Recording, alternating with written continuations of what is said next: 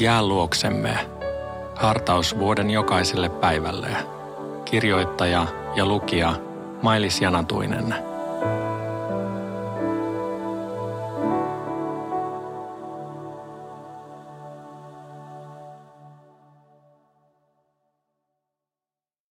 Luukas 5, 6-8. Näin Simon ja hänen kalastuskumppaninsa tekivät ja saivat saaretuksi niin suuren kalaparven, että heidän verkkonsa repeilivät. He viittoivat toisessa veneessä olevia tovereitaan apuun.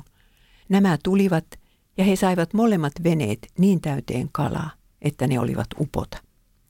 Tämän nähdessään Simon Pietari lankesi Jeesuksen jalkoihin ja sanoi, mene pois minun luotani, Herra, minä olen syntinen mies. Tähän asti Luukas. 2-3 vuosikymmentä sitten Genesaretin järven mudasta löytyi ajanlaskumme alussa rakennettu kalastajavene. Tämä Pietarin veneeksi ristitty paatti on vähän yli 8 metriä pitkä ja runsaat 2 metriä leveä. Ja nyt tapahtui sellainen ihme, että ei vain yksi, vaan 2 tuollaista suurta venettä täyttyi reunojaan myöten kalansaalista. Kaloja täytyi olla satoja. Tämä ihme teki Simoniin suuremman vaikutuksen kuin anopin parantuminen. Mies oli kalastaja ja luuli tietävänsä kaiken Genesaretin järven kaloista. Hän ei voinut tehdä kuin yhden johtopäätöksen. Jeesuksella on silmät, joilla hän näkee järven pohjaan asti. Mutta jos hän näkee järven pohjaan, niin silloin hän näkee myös Simonin sydämen pohjaan asti. Ja niin Simon joutui pelon valtaan, heittäytyi polvilleen kalaa täynnä olevassa veneessä ja pyysi Jeesusta lähtemään pois luotaan.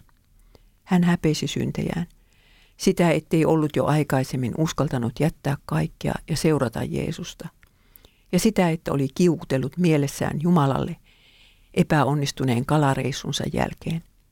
Ja vielä sitäkin, ettei ollut jaksanut uskoa Jumalan apuun jokapäiväisen leivän hankinnassa. Jeesus näkee sinunkin sydämesi pohjaan asti. Hän tietää sinusta kaikki ne asiat, joita kukaan muu ei tiedä. Silti hän tulee luoksesi ja auttaa sinua, aivan kuten hän tuli Simonin luo ja auttoi häntä.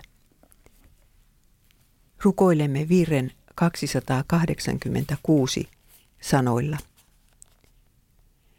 En osaa oikein rukoilla, väsymys tahtoo voittaa, vaan saanhan sanaan turvata, armosi anna koittaa.